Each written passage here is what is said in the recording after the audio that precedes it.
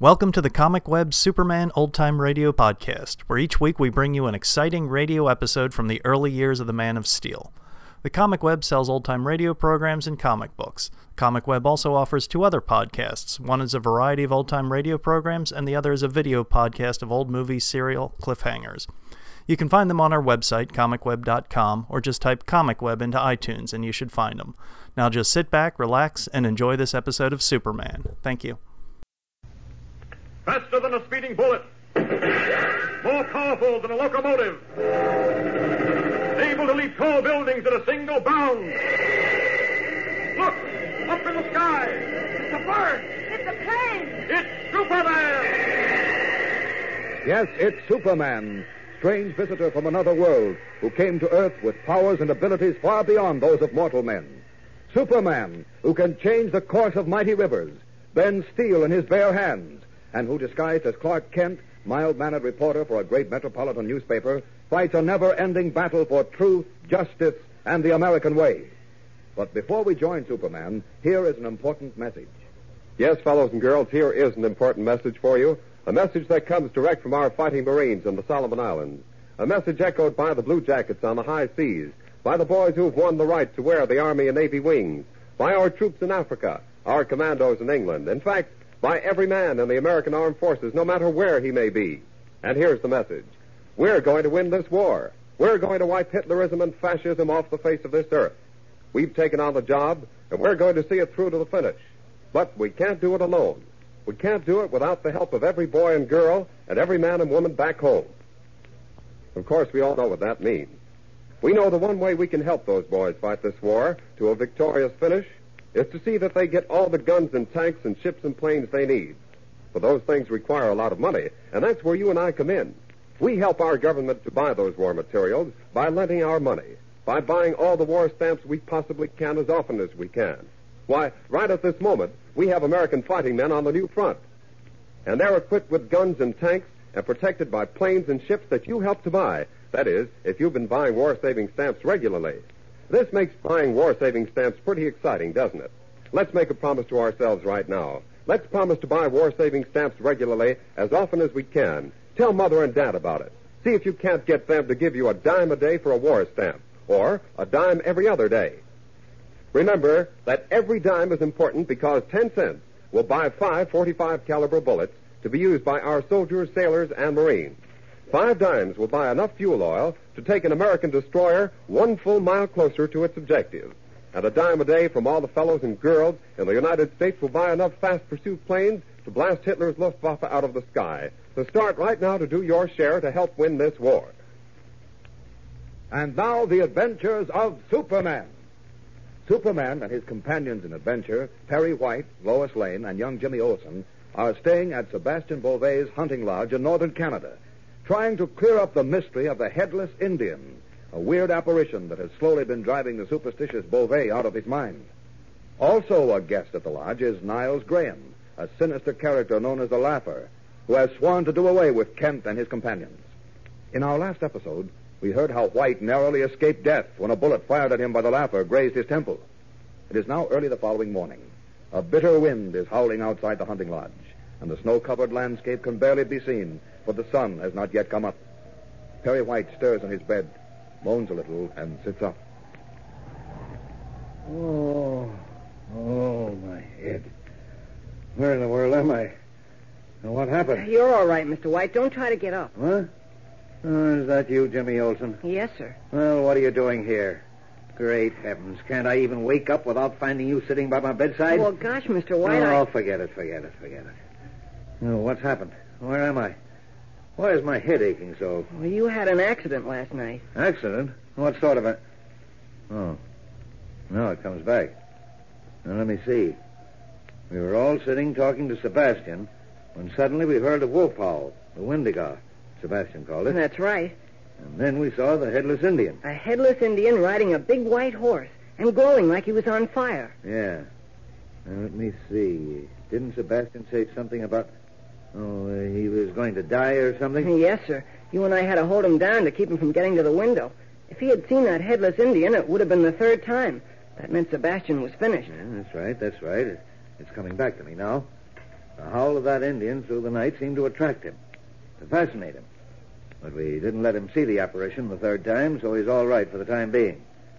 Then it seems to me that Kent and I followed the tracks of the Indian's horse in the snow. That's right. You and Mr. Kent went out, leaving me with Sebastian. Next thing I knew, about an hour later, a knock came at the door. When I opened it, there stood Mr. Kent carrying you in his arms. What? Nonsense. No, sir, it's true. Why was Kent carrying me? Someone fired a shot at you while you were in the woods, and it grazed your temple. You don't know how close to death you came last night. Wait a minute. Let me think, Jimmy. Great Scott. Now I recall the whole thing. Kent and I followed those tracks right to the edge of a canyon, from which point the horse seemed to have sprouted wings and flown off into the sky. Gosh. Now, mind you, the hoof prints of that horse got lighter and lighter until finally they ceased to exist at all. Golly, Mr. White, that's amazing. Unless... Unless what? You remember when we were out west last year up in the logging country? How I walked out into the snow one night and my footprint suddenly stopped in the snow? Like I jumped into the air and hadn't come down? Yes. But the explanation of that was that the man who stole a pair of your shoes made the marks in the snow with them himself and then backtracked on them. You can't make a horse backtrack, Jim. No, I suppose not. But leaping mackerel, Mr. White, you don't really mean that horse took off like an airplane with the headless Indian on his back? That's what the tracks showed. Either that or both horse and rider plunged to their deaths in that canyon. And I don't believe that for a minute because, well... Yes, sir?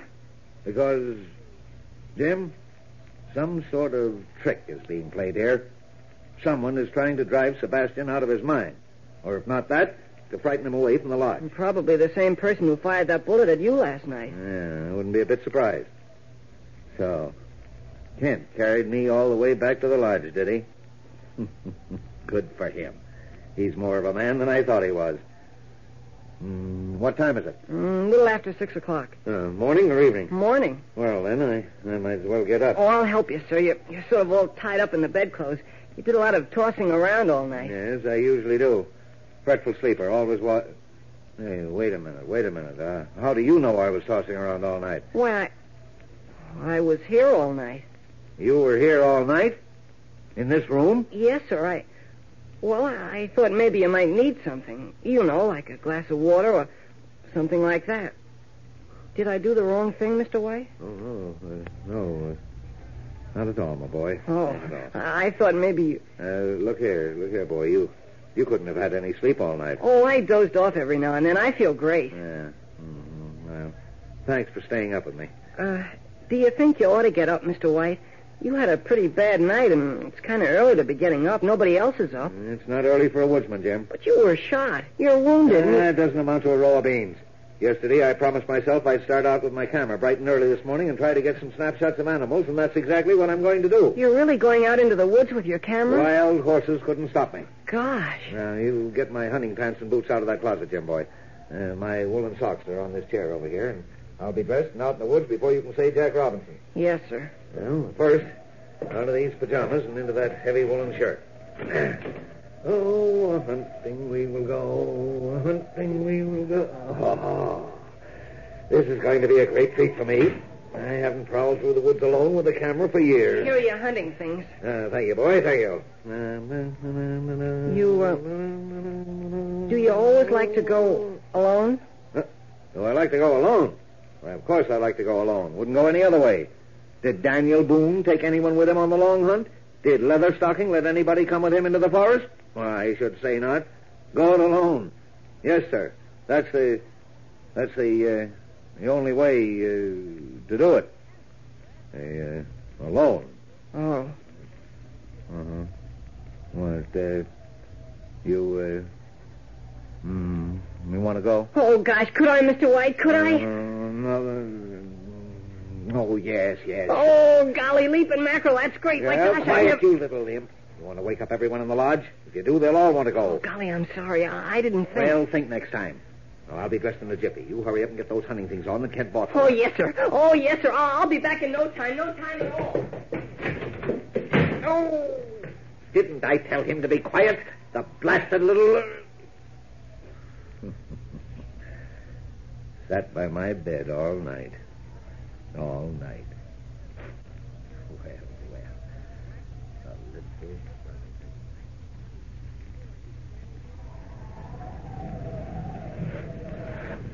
Leaping mackerel.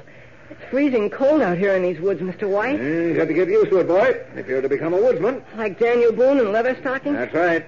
They must have been tough men. Yes, they certainly were. Daniel Boone must have been a sort of Superman of his time, huh? Well, that's one way of putting it. I suppose he... Wait a minute. What is it? Quiet. I missed it. Mr. White. Great George, boy, didn't you see them? 3 deer standing on the trail ahead, a buck and 2 doe, the most beautiful set of horns that I've ever seen. Oh, gee, I'm sorry. Oh, what a picture that would have made. Well, there's no sense crying about it. I guess I'm just not a woodsman. Well, you will be. You just stick to old Perry White, and you'll learn to read signs like a veteran. Gosh. What was it you meant before? You said Daniel Boone went on what you called the long hunt. The long hunt, Jim? Well, the long hunt was... Yeah, let's stop here for a second while I light up a pipe. Gosh, I've never seen you with a pipe before. You always smoke cigars. A pipe in the woods, boy. Cigars just don't fit in. Here, hold this rifle. Well, why do you carry a rifle, Mr. White, if you're not going to shoot anything, except with a camera? Just as a protection, Jim. You never can tell when you may meet an ornery kind of animal in the woods. A wildcat or a bear or something like that. Oh. Yeah, give me the rifle. Yes, sir. So, you want to know what the long hunt was, eh? Gosh, yes. Well, Daniel Boone used to set out into the wilderness with enough food to last maybe a week, and he wouldn't come back for 6 months. 6 months? That's right. He'd be in the woods all that time, hunting, trapping, trading with the Indians. He lived on the game he killed, traded the skins to the Indians for trinkets and salt and other things.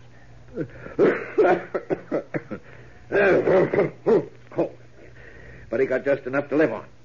And after 6 months or so, he'd return to the stockade with a pack of skins on his back, and he'd trade those skins in at the general store for enough food and clothing to keep him through the next 6 months. Gosh, how could a man live in the woods all that time, all by himself? It can be done. Anyhow, Boone did it. Well, come on, let's get started again. Can I carry the rifle? May I carry the rifle? May I carry the rifle? No. Yes, sir. You're too young yet to handle firearms, Jim. Many a boy is hurt, yes, and many a man, too, because he doesn't know how to handle guns properly. Guns are dangerous, Jim, and you've got to know how to use them, loaded or unloaded. Yes, sir. What was that, Mr. White? Just a partridge getting up. Oh, golly, it made me jump. Yes, partridges are like that. They wait till you get past them, and then off they go. Now, let's see. That partridge must have been sitting watching us back there, way back there by that tree. Never mind back there. Look what's on the trail ahead. There's a picture. What's that? Here, take this camera, quick. Sure, but why? You take the pictures. I want to have this rifle handy. It's just a bear. I saw bears like that in Yellowstone Park when I was there. That's not exactly the kind of bear you find in Yellowstone, Jim. It's a grizzly. One of the largest I've seen, but it's not tame. There's nothing to be scared of, is there? Well, the bear's coming this way, and... Look, he sees us. Gosh, he's getting up on his hind legs. Sleeping mackerel, look at that mouth. Here, get behind me. What? Get behind me, I said. That bear. He's coming toward us. That bear means business. I've got to shoot. Well, here goes. Jim! Mr. White, what's it? The bear coming straight for us, and this rifle isn't loaded. Its hairy, muscular arms outstretched, its monstrous mouth agape, the great grizzly rushes toward Jimmy and Perry White. White, with Jimmy behind him, stands waiting helplessly, an empty rifle in his hand. In a matter of seconds, the grizzly... But no, let's wait and see what happens in tomorrow's episode. Be sure to listen, same time, same station. Tune in and follow the adventures of Superman. Fellows and girls, don't ever get the idea there's nothing you can do to help win this war. Of course, we can't all be members of Uncle Sam's Armed Forces because some of us are too young or too old. But that doesn't mean we can't get in this fight. No, sir, because there's one big important thing we can do. We've got to see that our fighters are supplied with all the bullets and guns and tanks and ships and planes they need to wipe Hitlerism and fascism off the face of the earth. How do we do that? By buying all the war-saving stamps and bonds we possibly can. Because every time we buy a war-saving stamp or bond, we lend our government money with which to finance our fight. So remember, talk with Mother and Dad tonight about giving you an extra dime every day or every other day for war-saving stamps. And buy extra stamps from your regular weekly allowance, too. Talk about it with all your friends. Get them to make a pledge with you to buy war-saving stamps regularly. Faster than a speeding bullet. More powerful than a locomotive. Able to leap tall buildings at a single bound. Look, up in the sky. It's a bird. It's a plane. It's Superman. Follow the adventures of Superman every day, Monday through Friday, same time, same station. Superman is a copyrighted feature appearing in Action Comics magazine. This is Mutual.